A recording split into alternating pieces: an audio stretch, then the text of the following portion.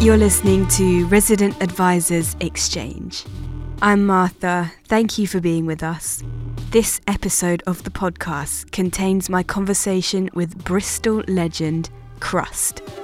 The stuff we were making, though, it was really experimental. We were coming from a bit of hip hop, a bit of rave, a bit of techno, and it was combining into something. It wasn't a scene, it wasn't a culture yet. It didn't have a name, but it just had this rough kind of sound. But it was pretty obvious to us that this is what we were going to be doing.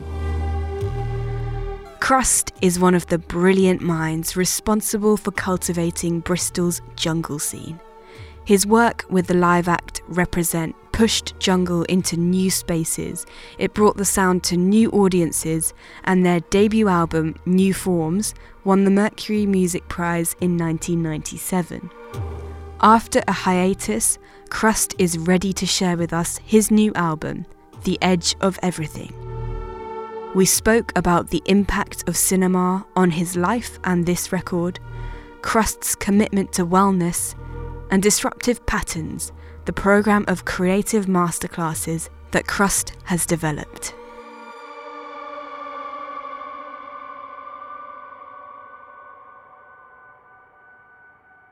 You're listening to Resident Advisors Exchange. I'm Martha, and Krust joins me. Thank you so much for joining me today. Hey, how's it going? I'm excited to speak with you. We are going to learn all about your new record. But before we do, I was wondering if you'd be up for taking me all the way back. This is a question that I love to ask most of the people that I interview because I feel like it gives such an insight into your growing up.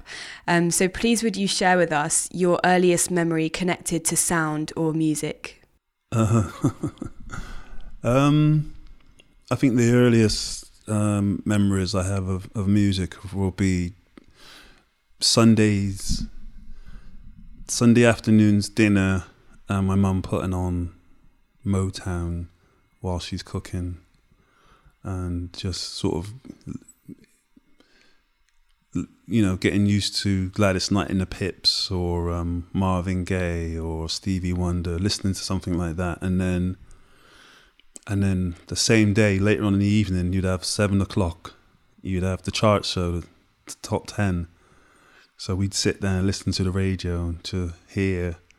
There'd always be something in there that you had to listen to the radio for because obviously there wasn't so prevalent the way this thing's set up now. But, you know, you'd listen. It's going to play the tune. It's not see what number it is this week, you know. And we listen. And then for me, later on, what kind of happened was that I saw a film, I was about 14, I saw this film, Wild Style. And in it, the film really centers around American hip-hop culture and how it kind of got to be what it is. You know, there's graffiti in there's breakdancing, there's just the whole kind of hip-hop culture. And when I saw that, me and my brother, we watched that. It was like, what did we just see? Do you know what I mean? It's like this culture shock immediately. You know, I was a mod before that. I was into the specials, but as soon as I saw that, I was like, nah, I'm into hip hop now. You know, but I remember sitting on the same gramophone. So the setup back there was like you had the turntable, you had the radio, and a cassette deck all in this whole one unit. And so me and my brother, we learned to scratch by turning the on-off knob between radio and record. So when something was on, the tape. So you play a tape, something you taped off the radio, and then you get a record. It didn't matter, but you would switch between the record and the tape deck, and that's how we learned to scratch, by going like on off, on off, on off. So I think that was my earliest memory of like trying to, you know, be a DJ. But the music thing was always there. It was always in the background. You know, I grew up in a very musical household.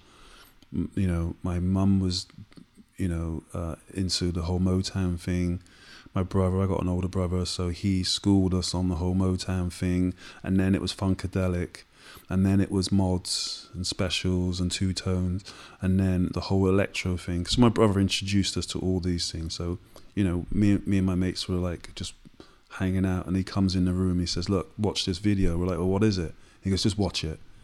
You know, we were like 14 and we watched that, and like I said, you know, I've had like 3 or 4 moments in my life when literally the light came on, and that was the first time I remember.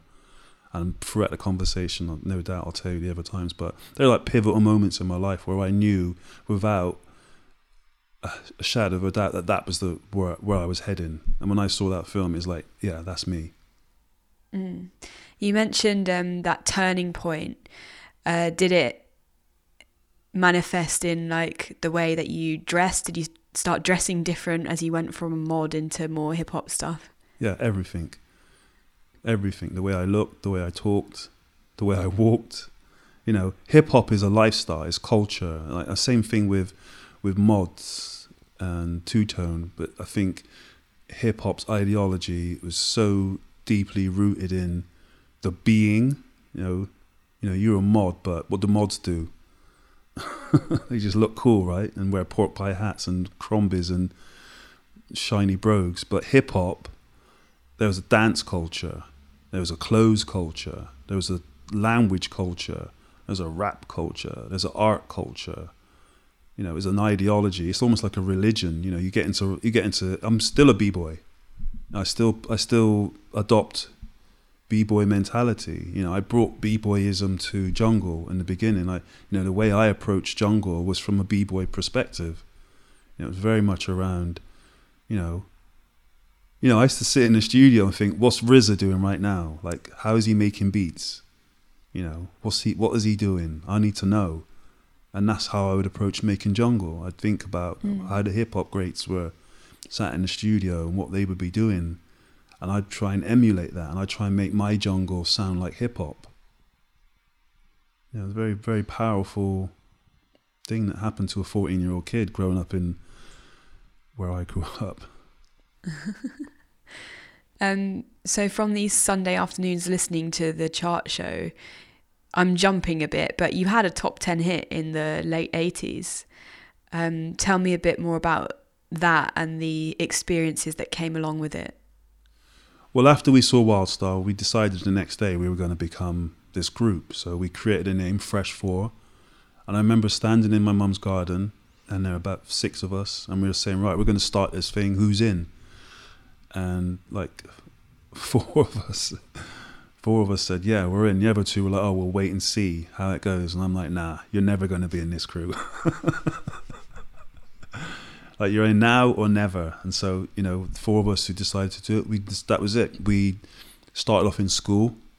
School gave us a back room. We started spray painting in there, putting paper down, Ghetto Blaster every Friday, charged on the door 2 pence. A lot of money back then. And, that was our first hustle. We took the same philosophy to a club called Eagle House, a youth club around the corner from where I grew up.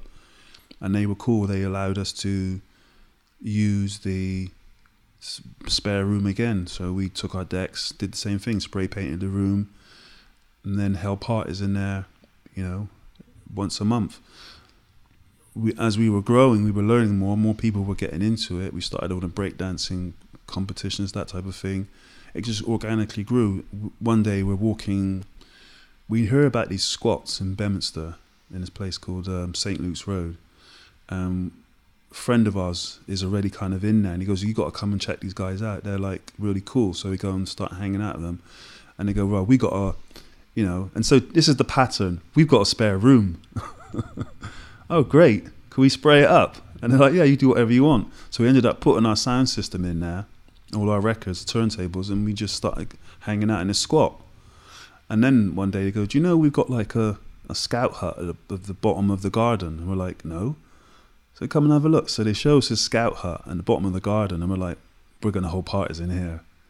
So we make a door, clean it up, put paper, cardboard on the floor, graffiti the walls, put tarpaulin on the roof, and we start holding our own parties in there every month now. So all the people from the other side of town, they come over now and they start hanging out. And there's only a few crews in Bristol, but most of the parties are on the other side of town, and it's a distance for us to walk. So we're like, nah, we want to do this over this side. We want to get those guys to come over. And, it's a big success eventually. But doing those parties, there's a thing that you do as a DJ. It's like you try and create a trademark sound. And each one of us in the crew had their trademark. So my brother Flynn, he was like the scratch guy. He would scratch 2 records.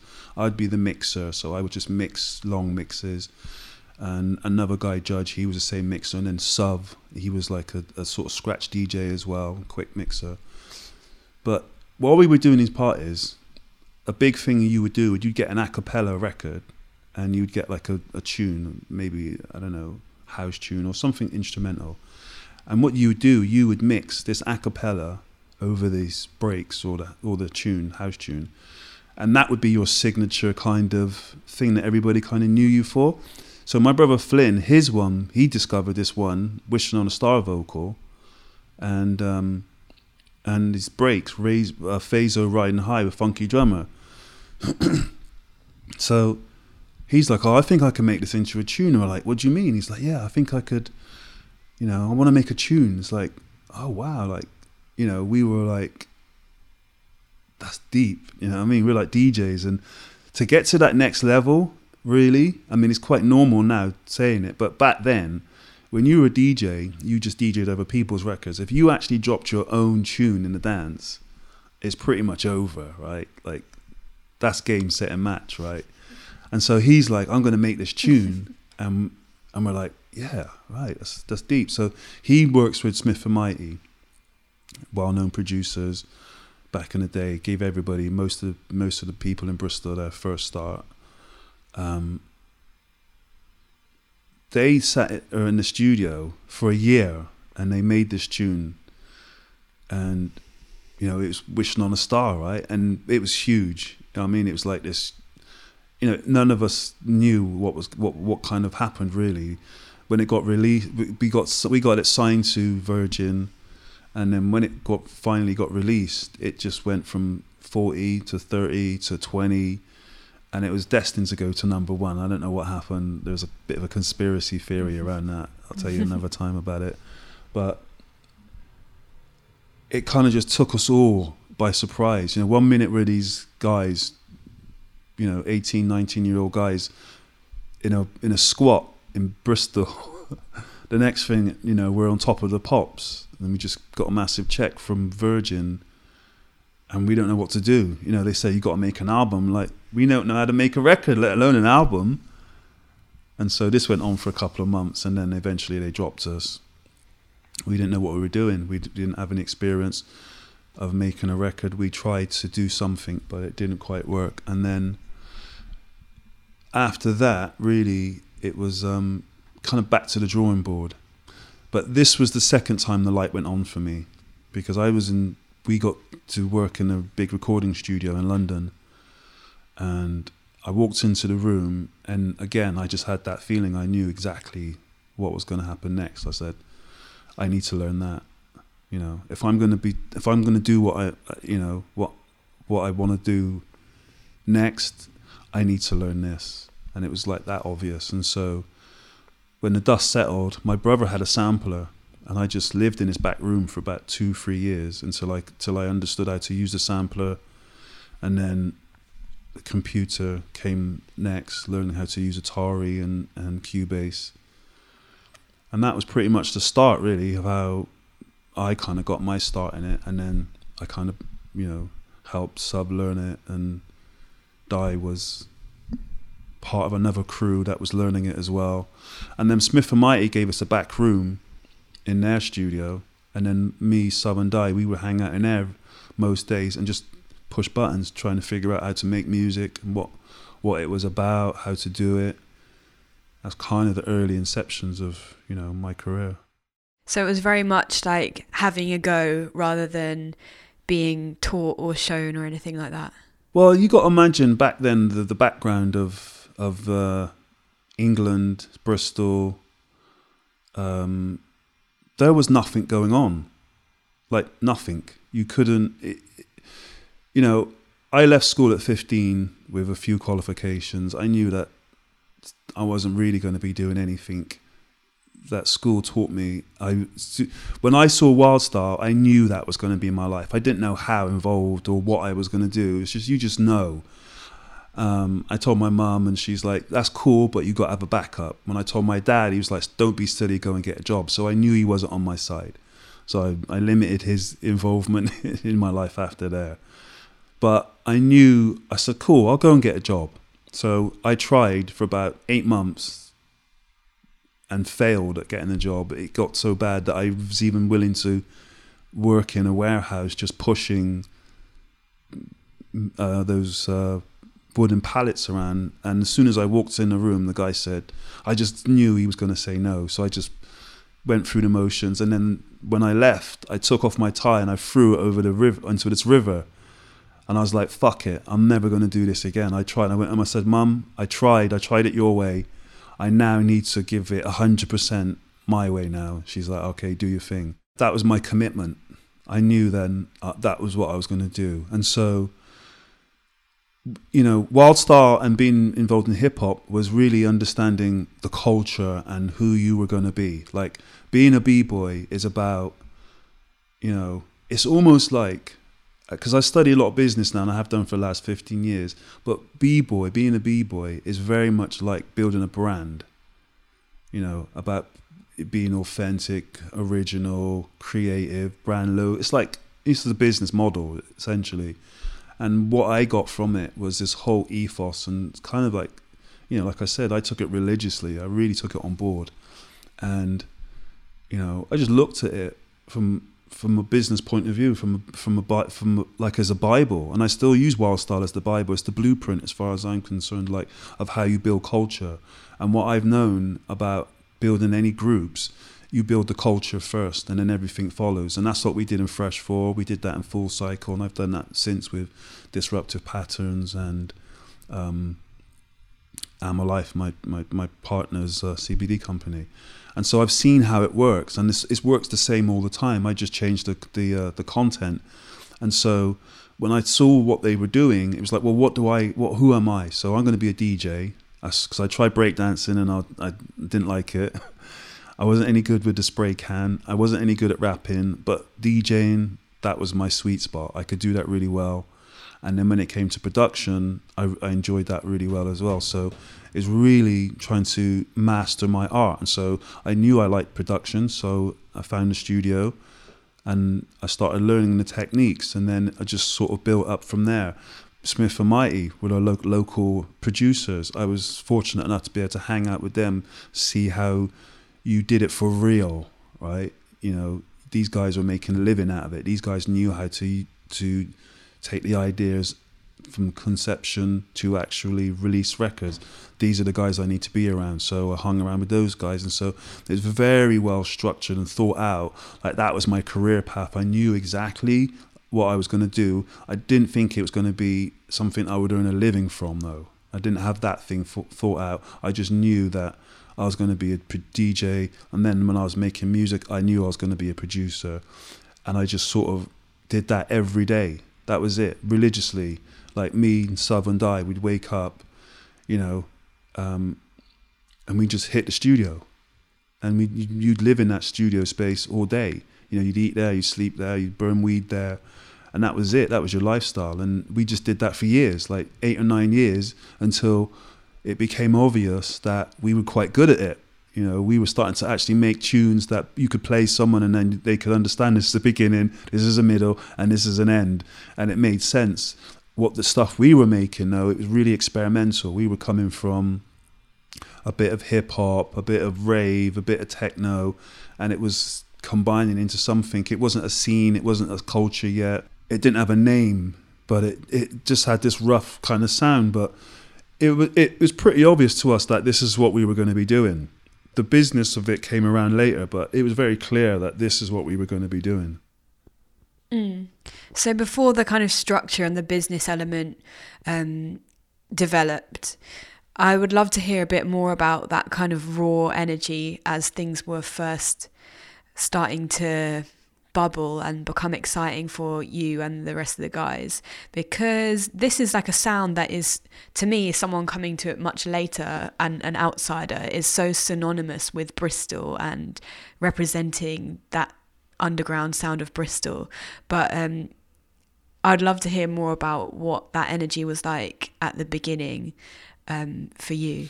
Yeah, it was just a couple of guys sat in a room, just pushing buttons, experimenting, making noise. You know, there wasn't a direction in the sense that we knew what we were doing. What we were trying to do was just find something that was us. You know, we grew up on American music, and essentially, and then the mod thing happened, which was quite British, and that was great as well. But it wasn't us. I didn't know how to play music. I wasn't musically taught. I had a drum set and a bass when I was younger, but I didn't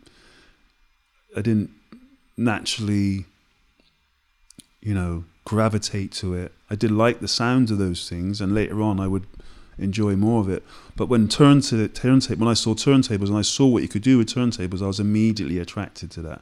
When I went into a studio and I saw drum machines and keyboards and I could hear what was coming out of the speakers, it was like, I can do that. I could see how people were doing it, and I thought I could do that. And then I figured it out. And I think that was the whole thing about it, is like, can you figure it out? Can you make it work? And so that's what we were doing. We were just trying to figure it out. Like I said, you got to keep referencing this whole thing against the backdrop of what the UK was going through at that time. Margaret Thatcher was in power, high unemployment, the race relations was at all-time low. Youth culture was forming. Illegal raves were the norm. Drugs were on an all-time high, and people were frustrated and angry.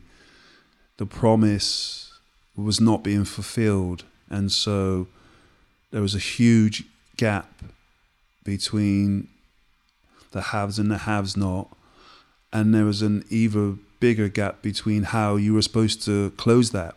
There was no, education was like a privilege.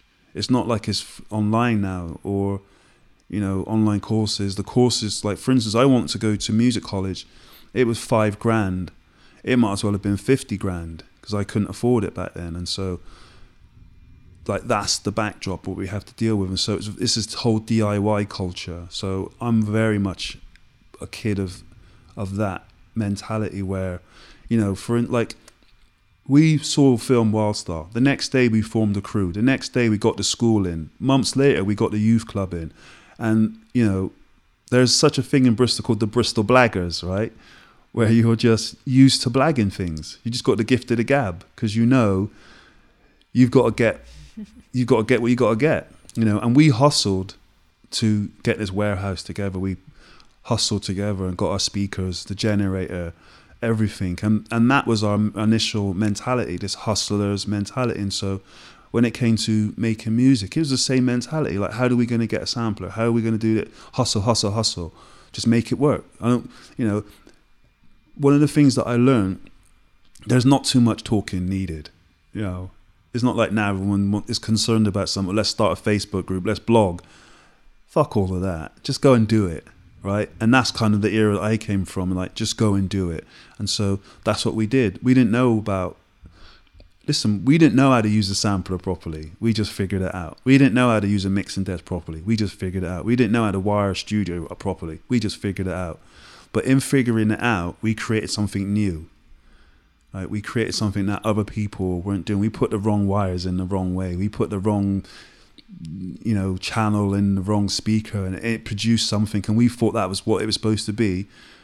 Years later, it was wrong, but that's what created our sound. And that's what creates jungle, right? This whole thing about being experimental, being entrepreneurial, being creative, thinking outside the box, and really having this I'm going to make it work attitude, that even though we don't quite know how to do it, we're going to make it work. And so that was our ethos, just make it work, just trial and error. The blueprint was make it work. What else are we going to do? And that was really it. Because if we didn't do music, we'd be on the streets kicking cans like everybody else. So that's why I keep referencing the state of play at the time, because there was nothing else to do. Nothing. There's no internet. There's no clubs. There's no courses to go on to do stuff were far and few between. Most of us would just hang out in people's houses, play records, and wait for the weekend to go raving again. That was literally it. Bristol was always having a house party, so you'd either go to a house party Thursday, Friday night, and that was it. When Wildstar and the whole hip hop culture happened, it gave us meaning. It made us see that you could be significant. You just didn't have to be another black kid with a number and a dole card. We actually saw we could have self-respect. We could make music not so we could be famous. We could make music because that was a talent that we had. That was a skill set that wasn't being rewarded by the system. The system wanted us to be robots, to go and be a mechanic, to go and be a builder, to go and be a labourer, a plasterer. Nothing wrong with those things. But they didn't tell us that we could be music producers, DJs, singers, songwriters, entrepreneurs. They didn't tell us that. We figured that out by ourselves. And now look, this whole industry is sprouted up around music colleges. There's a dime a dozen now. And they're all come from what we initially built ourselves. And so we proved our model works. We proved it worked. Let's jump to Warhead, because I feel like many of our listeners will be very keen to hear about that. You mentioned partying and raving. How did it feel to go from the studio to start to see how Warhead was being received in a party environment, like to see it actually function in a kind of club rave setting? What was that like for you? It's interesting you choose Warhead. There's a really interesting story behind the whole thing, and when I tell it, most people are shocked. But the truth about Warhead is that nobody liked it for nearly a year. It wasn't the tune that everybody thinks it is now, where it's like this instant classic. It was a very painful year. I made the tune in 2 days. I was inspired because Di and Ronnie were in the studio and they made this tune called Mad Professor, and I was like, wow, that's heavy, man. I want a tune like that, that's heavy as that, and that can complement their tune. Because Full Cycle was a very finely tuned machine, and we would bounce off each other. When someone made a batch of tunes, you'd be inspired to make your version of those tunes because you wanted it to fit in and work and stuff. And so I just went home and went to work. I had an idea in my head about the bass line, and I just sat in the studio and I came up with this whole thing. And I kind of worked backwards. So my philosophy in the studio is 2 things really. One, don't think, stop thinking. And the other one is just do the opposite of what everyone else is doing. Mm-hmm. And so if you listen to Warhead, it's this 8 or 9 minute tune, does no drops. It has a ridiculous long intro, and then this monotonous bass line that just is relentless. And it was completely opposite to what was going on there. So it took me 2 days to make the tune, just from start to finish. It was like a quite straightforward process. It just kind of flew out of me. But then when I started to play it, I played it to the guys, everyone liked it. Played it to London guys, and I was a bit like, I'm in an R-ing and stuff. But eventually everyone got on board, and so we set about playing it. And it was just clearing dance floors.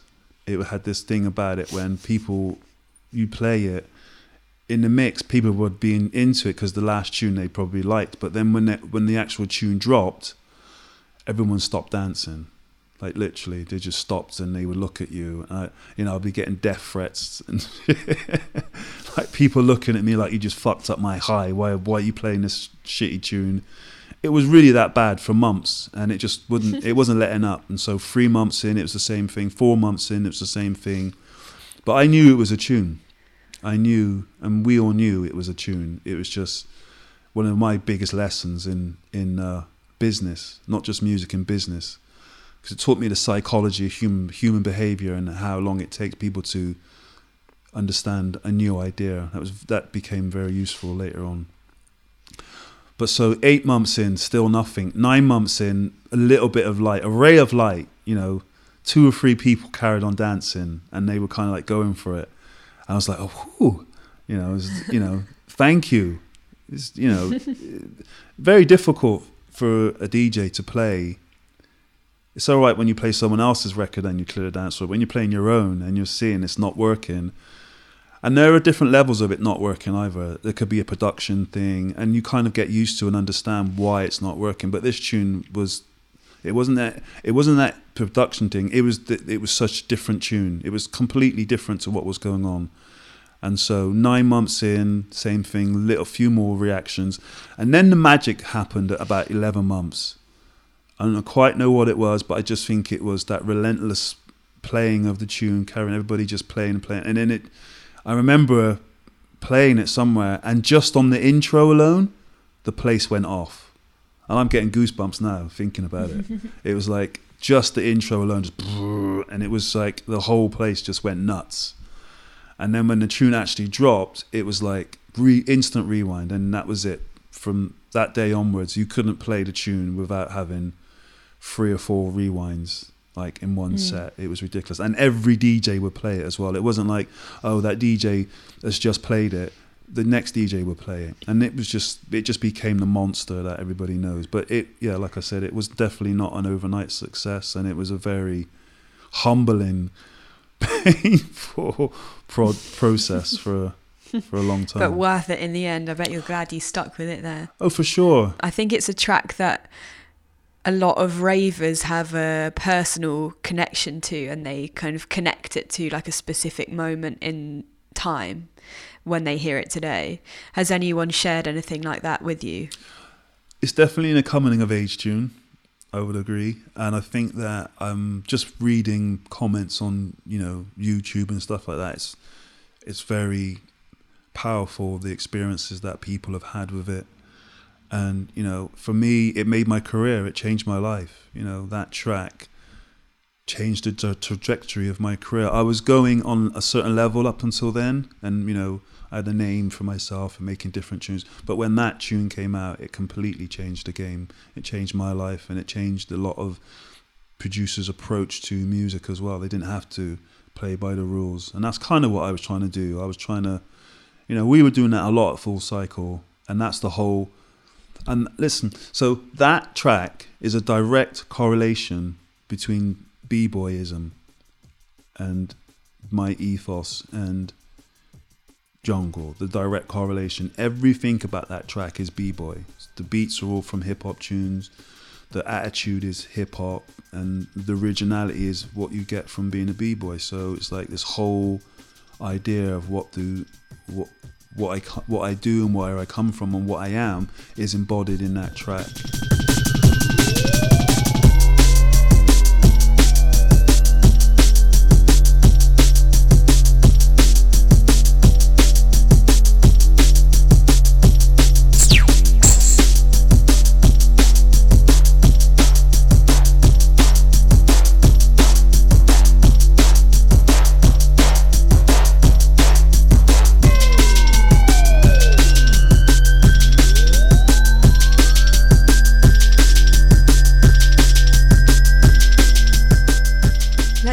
To hear a bit about Represent, and something that's come up for me since I've been speaking to you is that you have this sense of like building companionship around you and like going through these experiences and these adventures with others. Is that something that you kind of always wanted to do, always wanted to have like a crew around you? Is that important to you? I think that just generally happens, and you get that from, the band scenario from looking at the specials. The specials, to me, when I first saw them, they were this multicultural crew. Everyone called them a band. It was like, no, that's a crew. Look at them. That's like the area I grew up in. Where I grew up in groups like that, groups of black, white, Indian, Chinese, and we all hung out together. And for me, it was like, that was normal. So when I saw the specials, I was like, yeah, that makes sense. And then Wild Style, yeah, that makes sense. It was black Puerto Ricans and whites. It's like, yeah, that makes sense. I could see it. So I always aspire to have those type of relationships. Do you know what I mean? Like those groups, that's where I feel most comfortable. That's where I feel like we're sharing each other's ideas, backgrounds, cultures. When I met Di, he was from Cornwall, Barnstable and Devon, and he had this different outlook on the world, totally different. He went to Steiner School, and he would be telling me stuff, do you know what I mean, about his upbringing, and it was like, wow, fascinating. And same thing with Suv. Suv grew up in Oxford. He grew up with his environment, with his you know, his family. It was the same thing. And then meeting Ron was the same thing. And then we'd go to these parties in Bristol separately, and not knowing each of us would go there. And then there'd be this thing called St. Paul's Carnival, where it was this big multicultural event, like Notting Hill, but it was just mixing pots. And so I used to get asked this question a lot, like, which was the best party you played at? And it's like, it was never about the best party for me. It was always about the event, in the sense that I'd enjoy Carnival, I'd enjoy festivals where you'd go and it was just this mixture, a melting pot of people. That's where I'd really thrive and really, you know, that's what I would really, really enjoy. So, you know, I try and just bring that wherever I went, because to me it made sense. You know, we live in a multicultural environment, and even though we weren't fully represented in the UK around that idea, the groups were still multicultural. You know, there was still pots of people that were still multicultural. And so for me, yeah, it just made sense. You need variety. You need to have different experiences, because that's what makes culture, right? That's what makes scenes. And so I saw it firsthand. And so when we did Fresh 4, it was very much like that. And then we did Full Cycle, it was very much like that. We had a big team, you know, that organically came together of people that shared the same ideas. Then Represent kind of took that mantle to a whole nother level. But I think Represent did it in reverse. We kind of inverted it in the sense that we brought together different audiences, because we were an experimental kind of band that played at 170. I'm not sure you could say it was drum and bass or jungle. I'd argue that, but we played at about 170 BPMs. And it was the crowds that came to see us, I think they may have heard about this electronic experimental music, but they were used to seeing a band format. But the music came out of it wasn't the typical band music. And I think most people, when they saw us, I recognize that. There's a bass player, there's a drummer, there's a guy on a keyboard, and there's two vocalists. I recognize that, but I don't understand the music that's coming out. But it's interesting. And when I saw the crowds, they were all, again, multicultural. And so I think what Represent's gift was, and ability, was to really flip it on its head and play this music that we were experimenting with. We were able to break it down into its raw elements, play it back live, and get this feedback from an audience who may or may not have known about jungle.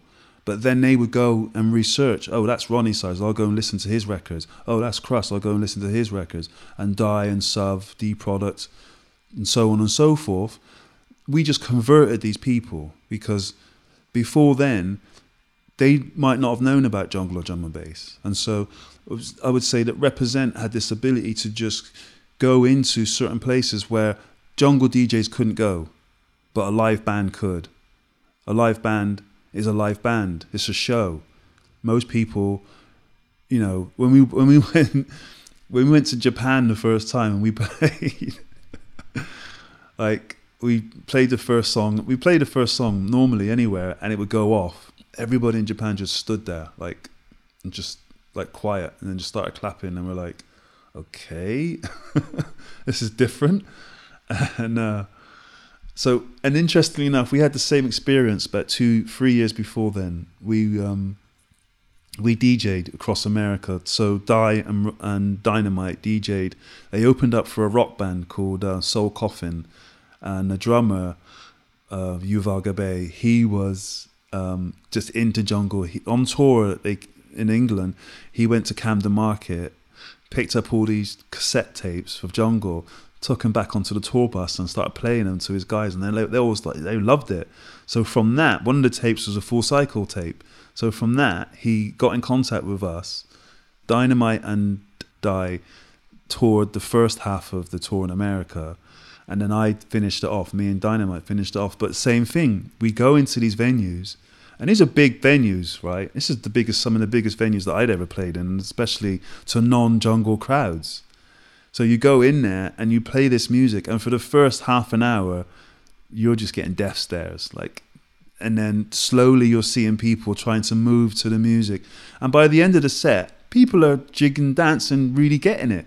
And that's what we were seeing across the board. This whole thing with the music, the energy of the music, the vitality of the music, the way that Dynamite would complement the vibes and host and celebrate and make humor and bring this different element into what we were about, and people got it, and you could see them get it. And that's what Represent was the extension of that. It was the live version of that, where you could go into a venue, people would be 50-50. Some people would come because they were hardcore junglists and they wanted to see what Represent was.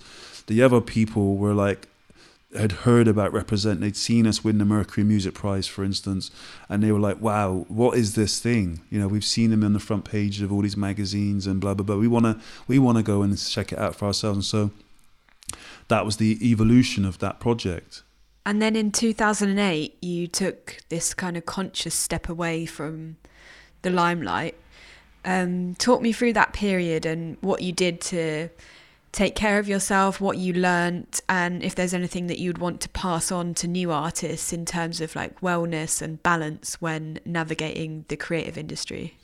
Well, I started music at 14. So from 14 to 35, my feet didn't touch the ground.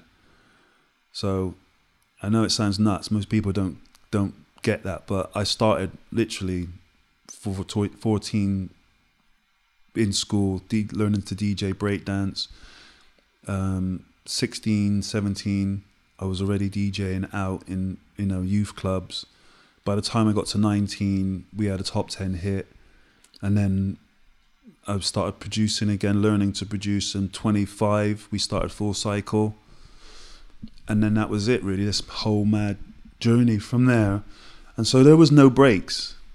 There was no breaks. I didn't, I lived as this guy Crust from then till about 35, and it was like, who's Kay? Where's Kay to? Where's Kirk?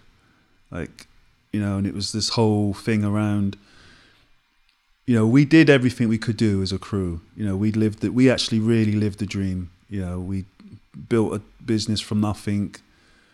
We made money, we bought houses and cars, we had the lifestyle, we traveled around the world.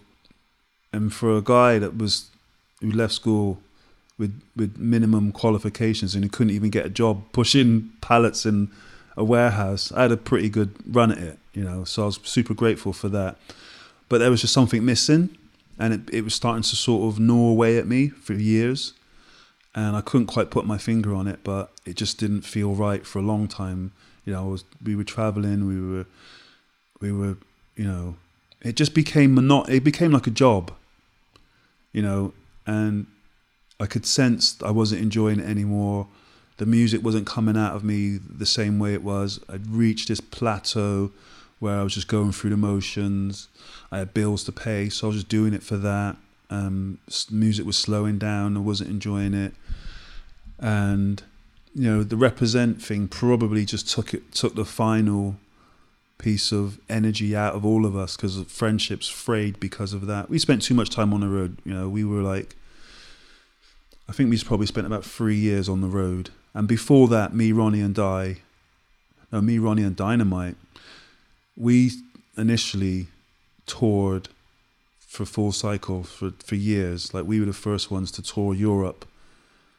You gotta imagine, like, jungle and drum and bass was brand new. Like, it was a new thing, and we kind of got we were like the ambassadors of it in a sense. Like, Full Cycle, Metalheadz, V, Ram, all those early Virus, all those early labels, we were the blueprint. We would be carted off to go and play these festivals or these gigs in the middle of nowhere to like 200 people who were fanatical. And we did that circuit for years until you go back to the same place and you play in front of like 30,000 people. And like we saw this evolution, and we worked it and we worked it and we worked it. We did all the festivals and we kept doing all these cycles, and they got bigger and bigger. First of all, we did England, then we did Europe, then we did America, then we did the Asia tour, and then you do the whole thing again next year. And that was constantly going around and around just as DJs. And then when Represent happened, we did it again as Represent. But even with Represent, it just felt, I think it probably was more relentless because it was around a band and an album and a release, and it just felt more relentless. And with all your mates as well, took a toll on your friendships and on your life and on your health. The first tour we did Represent was like the Great Rock and Roll Swindle, literally. We were like punks, just going crazy on this tour bus, doing everything textbook. Malcolm McLaren might as well have been our manager at that time, and it was textbook rock and roll. We did everything that they'd say you should do. By the end of the tours that we do, and 3 years later, we were literally vegetarians, vegans, drinking water, bus Olympics, training, meditating, complete change. And it became apparent that we didn't have anything left in the tank. And so we stopped touring and stuff. We had conversations about what we were going to do with the business. We hadn't put any music out on Full Cycle for quite a while. And we set about making more music. It just wasn't there though. And for me, the direction had changed about the business and what we were doing and where we were going, where we were heading. So I just made a decision. I thought, I need a break from this. This isn't what I want to do. This isn't where I want to go. And I stepped out. And that was probably the hardest thing I've ever done, because, that was my family. That was a business that I'd built with those guys. We'd slept on people's floors for years. We'd shared jacket potatoes and cheese and beans for years. And we built up to something that won the Mercury Music Prize. That doesn't happen every day. You don't get that type of camaraderie. But when it went wrong and it was starting to go wrong, it was harder to stay in it, to try and fix it. Well, everybody was sort of jumping ship, and I was like the last to leave. But it was a very difficult decision. It wasn't something that I came to lightly. And so there was a lot of it was a big decision because, it wasn't just my health, it was my mentality that deteriorated as well, the spirit of it. When your spirit's down and out, there's no one around you. What you learn quickly in what I learned quickly in our business is that you're part of a well-oiled machine that people need you to keep going so that they can pay their mortgages. And when you realize that, it becomes very hard to keep going when you need a break, and someone says, no, you just got to keep going, you got to fulfill these dates, and it's and so I moved on. I stopped, and I just had to have this time by myself to figure out who I was again. And it was good. It was hard for the first couple of years, but eventually I started studying the books. And one question that I kept getting asked on tour was, how did you start Full Cycle? How did you start becoming a DJ? How did you start becoming a label? How did you start producing? And I couldn't answer that question for years. To me, it just felt like a silly question. I felt like saying to some people, how do you not know how to do that? Because for me, it was such a normal thing, but I get it now because, I started at 14, and it was, by the time I got to 21, I already had the top 10 hit. I already was quite proficient in the studio. And so I slowly began to understand everyone doesn't have those opportunities. Everybody doesn't get to stand in, Smith & Mighty studio and learn how to use the equipment, learn to be around managers, learn to be around labels. It's quite a privileged position to be in. I didn't realize that. So what I did was I actually sort of took a step back and started to think about if someone wanted to do this, what would they do? How could you teach somebody this? And so I thought about it. I said, well, what did you do? How did you do it? And so then I started to just draw it out, make diagrams, make, posters and books. And I just started to read and study stuff I didn't understand. I'd read and I'd study. And eventually this whole thing came out, which is now Disruptive Patterns. And it's really a philosophy, an ideology of how to think in a certain way to get what you want. And it's around personal performance, it's around personal development, and it's heavily inspired by business psychology and, leadership in creativity. Like, how do you use your own creativity to create something unique to help you stand out, which again comes from B-boy, from being a B-boy and what hip-hop was in the beginning, about being unique. How do you stand out? How do you create something that makes you original, makes you get what's your USP around it? And so when you look at the origins, and so that's what I did. I looked at the origins of what hip hop was about and being a B-boy was about, and it was very much rooted in that ideology. So the next step was like, well, how do successful businesses operate? And you look at successful businesses and they operate in exactly the same way. And then you start studying business and what's the best business practices. Okay, then what is how do you put these all together so it actually makes sense, so that when I can speak to someone who was just like me coming up and they can use these skills without having to go to business school or read some of these complicated books. Because I have a saying that where I come from, people don't read books with dolphins on the front. And that just means that people where I grew up, they're not interested in, the deeper side of like, or the philosophical side of it until they understand what the results are. So for them, it's like, well, I just want to be a DJ. I can teach you how to be a DJ, but in the process of that, I'm going to explain to you the philosophical, psychological aspect of it, so that if DJs doesn't work out, you have the framework to think differently as well.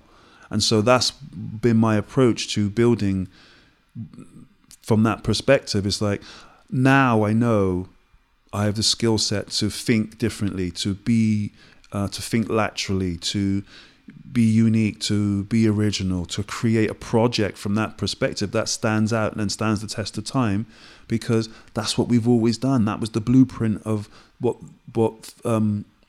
Jungle was. That's the blueprint of what Full Cycle was.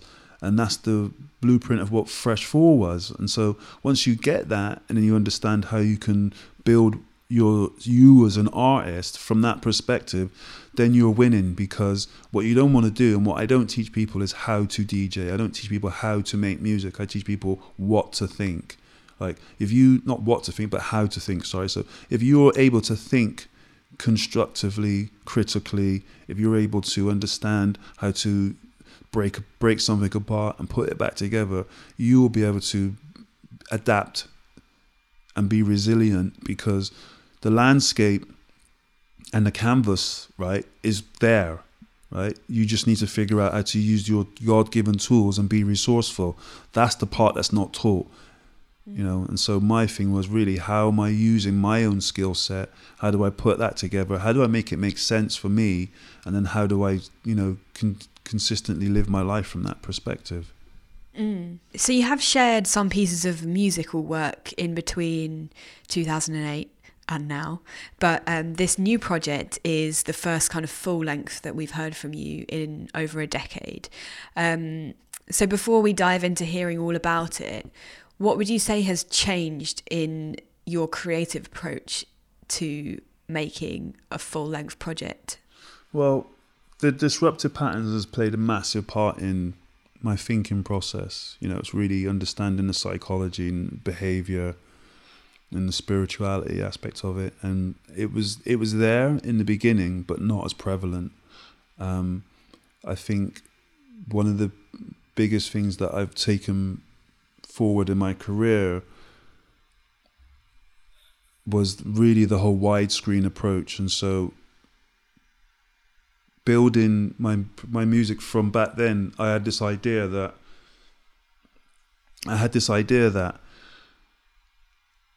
I would really look at film as a medium to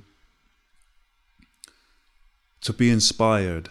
And so the disruptive patterns, what disruptive patterns was really informed me was that every industry and everybody has something of value, and they might not be of an industry you like, and they might not be doing work that you like,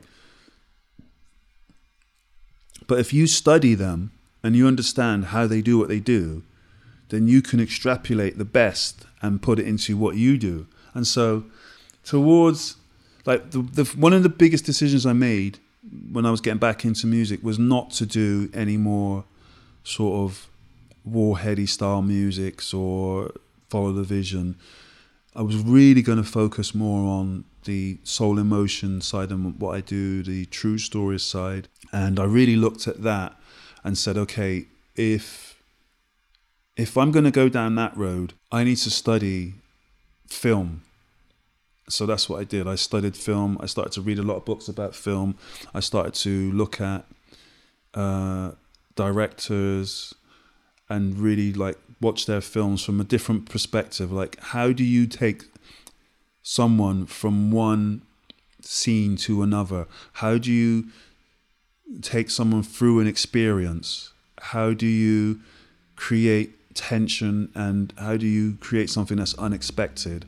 And so I was devouring, I loved films before that, but I really started to devour them in the sense that I really trying to understand that process, the storytelling. And with disruptive patterns as well, it really helped me deconstruct the thinking process and look at the way people think instead of looking at what they do. I want to know what you're thinking before you applied that.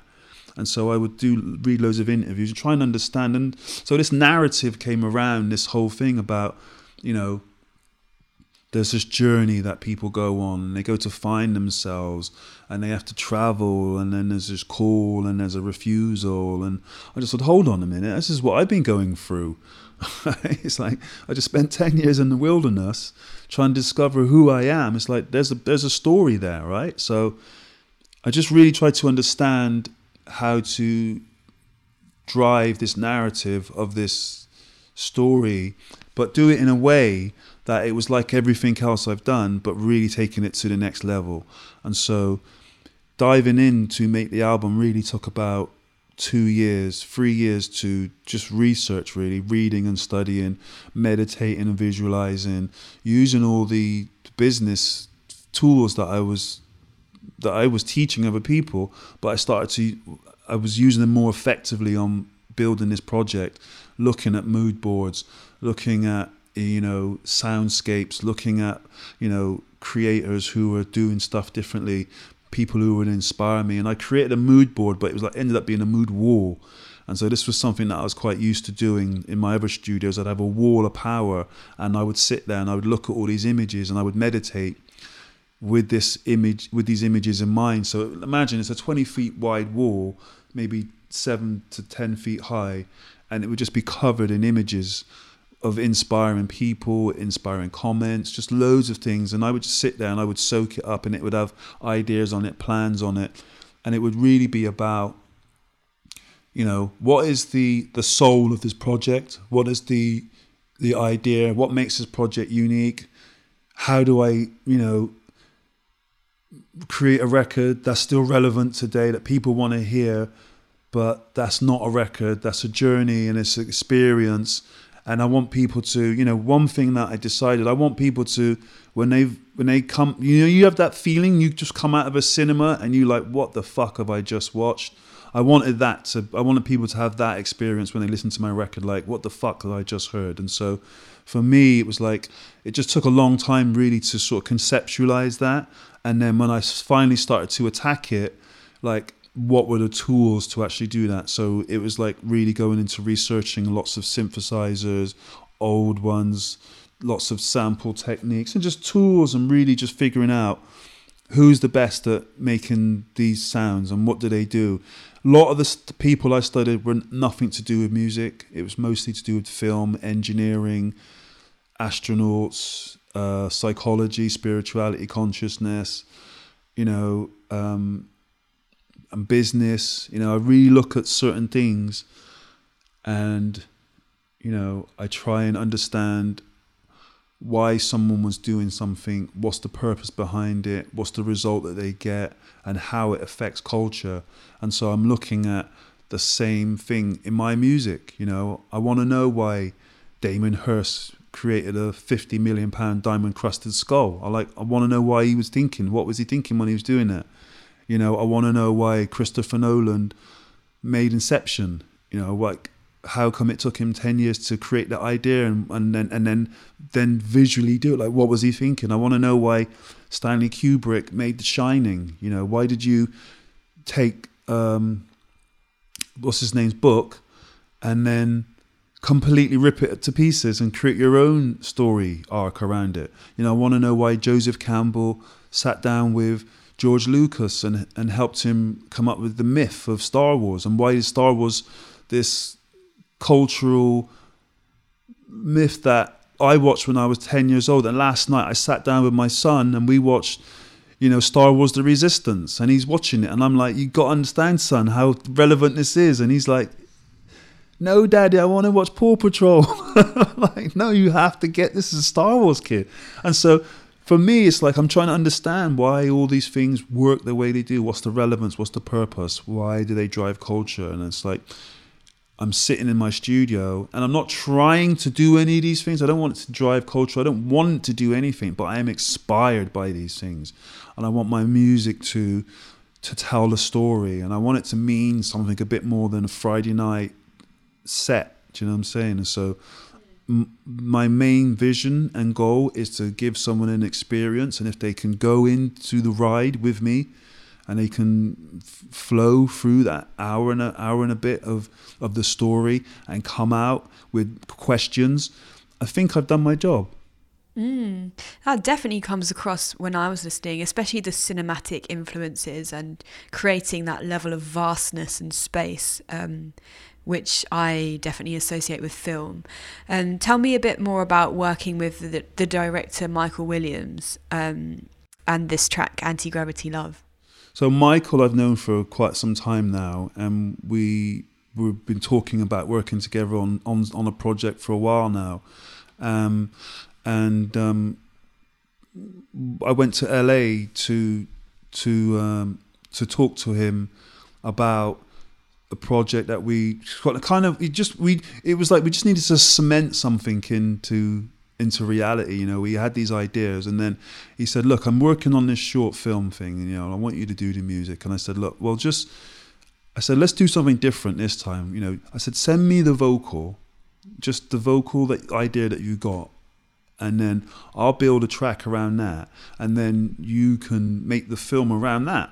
And he said, great, well, let's do it. Well, he had the idea for the film, he just needed the soundtrack to it. And I said, okay, so let's do that then. So he sent me the vocal. He wrote it out. He got an actor to do the vocal performance. And then when I heard it, it was like, I know exactly what to do with this. It was like, I'm gonna do that, and boom. So 3 days later, the track was finished, and I sent it back to him, and he was like, oh yeah, wicked, great. Let's do this. And I went backwards and forwards, fine tuned it, and I was like, this has to go on the album. It was like, Mike, come on, what do you say? And he goes, great, love it, let's do that. So we put it on the album. Then he's been putting together the short film for it ever since. And so there's a short story that's sort of developed around it. And, you know, it's a perfect collaboration. You know, Michael's a great filmmaker. You know, we've come together and we've created something that exemplifies what the whole project's about in that one track. You know, it's a film, it's a movie, you know, and this is part of the story, Anti-Gravity Love, which is like, you know, this adventure that the protagonist is going through. That's part of it. You know, there's 11 other scenes in the film that tell the story. We've just got this, you know, audio story that is very, very powerful. I think sci-fi has kind of been coming up a lot as we've been talking, and it's also just like eerily fitting for the time we're living through right now with the pandemic. How much is this record in direct correlation to what is happening in the world right now? Well, it's called The Edge of Everything. So it was very much around recognizing that we are on the edge of everything. And there isn't, 20 years ago, you could probably say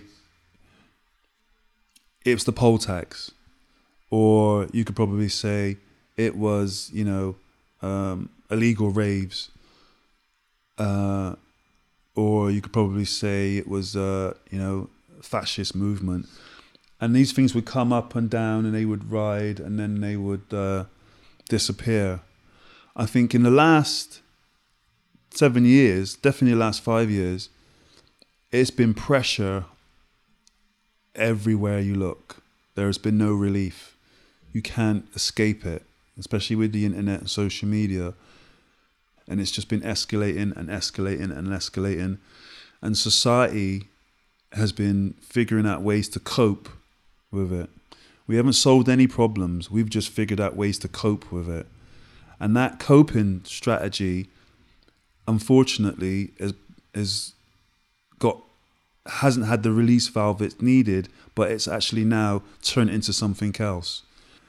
And so you mix all of these things together, and then you bring in executions on television of children, black children, and then you escalate that to cops doing it to adults, black adults, and getting away with it with impunity. And then you add on to their quote unquote terrorism.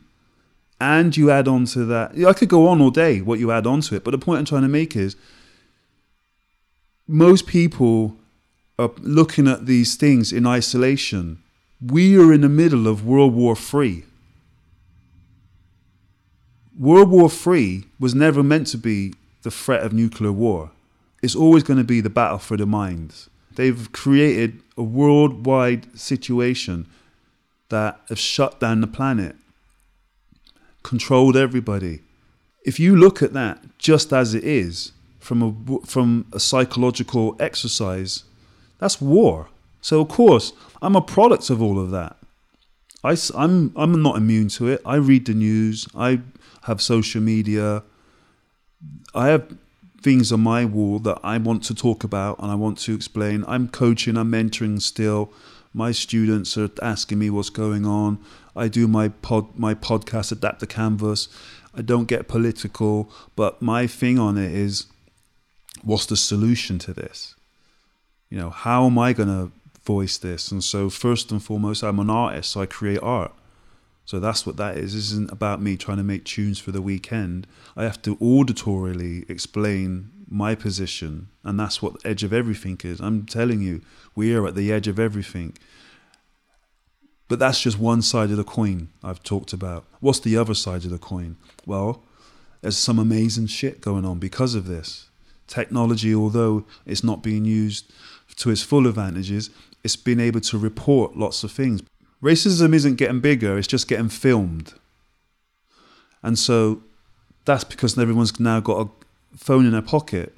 So now we're seeing all these injustices. We're seeing this type of communication because of the technology and the way that that's freeing people, the way it's informing people, and the way it's bringing people together in a way that it's never been able to do. So on the flip side of the edge of everything, we're seeing a new type of communication. We're seeing a new type of communities building. We're seeing a new idea, a new ideology, a new attitude. We're seeing people not just taking these gadgets for face value, they're actually being able to hack them and use them for something positive, for something that's going to inform people, something that's going to help share, spread the message, awaken people, and get people to start thinking differently. On the one side, the edge of everything seems like I'm talking about the end and it's chaos, but actually I'm talking about the other side of the coin, where it's the opportunity. And so let's take it back to being a b-boy. Let's take it back to business. What is the opportunity in all of this? How do you look at this from a perspective like, okay, that's what's going on.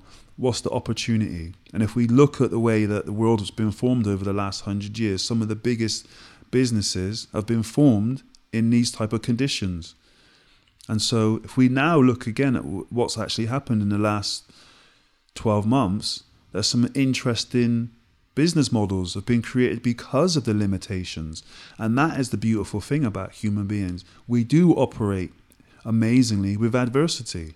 You know, when our backs are against the wall, we do come up with something interesting. We do find a way through. We have not just sat around and taken this pandemic for what it is. There are people out there studying in it, trying to understand, is it real? What's going on? Why are we going through all these measures? What are the solutions? And they've been super creative. In the fallout from that, unfortunately though, the music industry has been hit hard, and they haven't been able to really understand how to counter it, what the solution to that is. And so something that's really been interesting is the way that people have been doing live streams, the way that people have now been able to put clubs back on but have seating and limit the numbers. It's like they're still trying to figure it out. And so moving forward, I'm optimistic that, you know, entrepreneurial minded people will find a way to solve that. It's just that it just takes time, you know. And the whole idea about On the Edge of Everything is an exercise into doing something different. You know, it's a very bold album. You know, I've heard people describe it from, you know, really dark and apocalyptic to really, you know, inspirational and cinematic. But the reality of it it's an exercise in being unique, in being different, and still being able to take people on that journey, on a personal journey. You don't have to play the game to make a record. You don't have to play by the rule. And I'm saying all those things, and I'm actually living by it, and I'm remembering how to do that, and I'm, you know, taking those ideas forward. But first and foremost, I had to write that piece of music to symbolize that. I don't want to be saying these things and not do it. It's like, here's a piece of music that tells you a story of how you could potentially get through this situation, and it's by switching off. You don't have to listen to the narrative, because life still goes on. The universe still goes on. You know, we're all tuned into the narrative, and everyone feeds off of each other. But when you stop and you pull back, something amazing happens, and it's called your unique self. Like, your story wants to be told. And when you tell your story, it inspires other people to tell their stories. And it's like, well, you did that in this period? It's like, yeah, I did. I was able to just be who I was. Well, you know, weren't you afraid that no one was going to like it? Yeah, but that's not why. It's not the reason you do anything. You know, you're being, and we want to know your story. If one person reads that story, that's a success, because you did what you believed in. You stood by your guns, and you did what was innately unique about you. That's inspiring. We all want to do that, because that's what's going to change the world. Not everybody, you know, running around repeating the official story. That's not how the universe works. The universe revolves novelty, uniqueness. You know, the sameness gets beaten out. That's why it's called evolution, because it wants something new. You know, when something novel works, it creates more of it. It doesn't create more of the same. You know, this too much of the same, and it just dies out. It can't produce itself.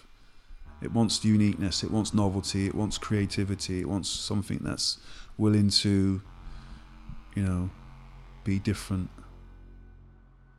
Yes, and I think that when people sit down to take in your album, they can sort of bear that in mind, and it can be the soundtrack to their inspiration for getting through these next few months. So Krust, thank you so much for bringing me into your world and giving me a bit more insight into the record. And yeah, thank you. Cool. That's good fun. Enjoyed it.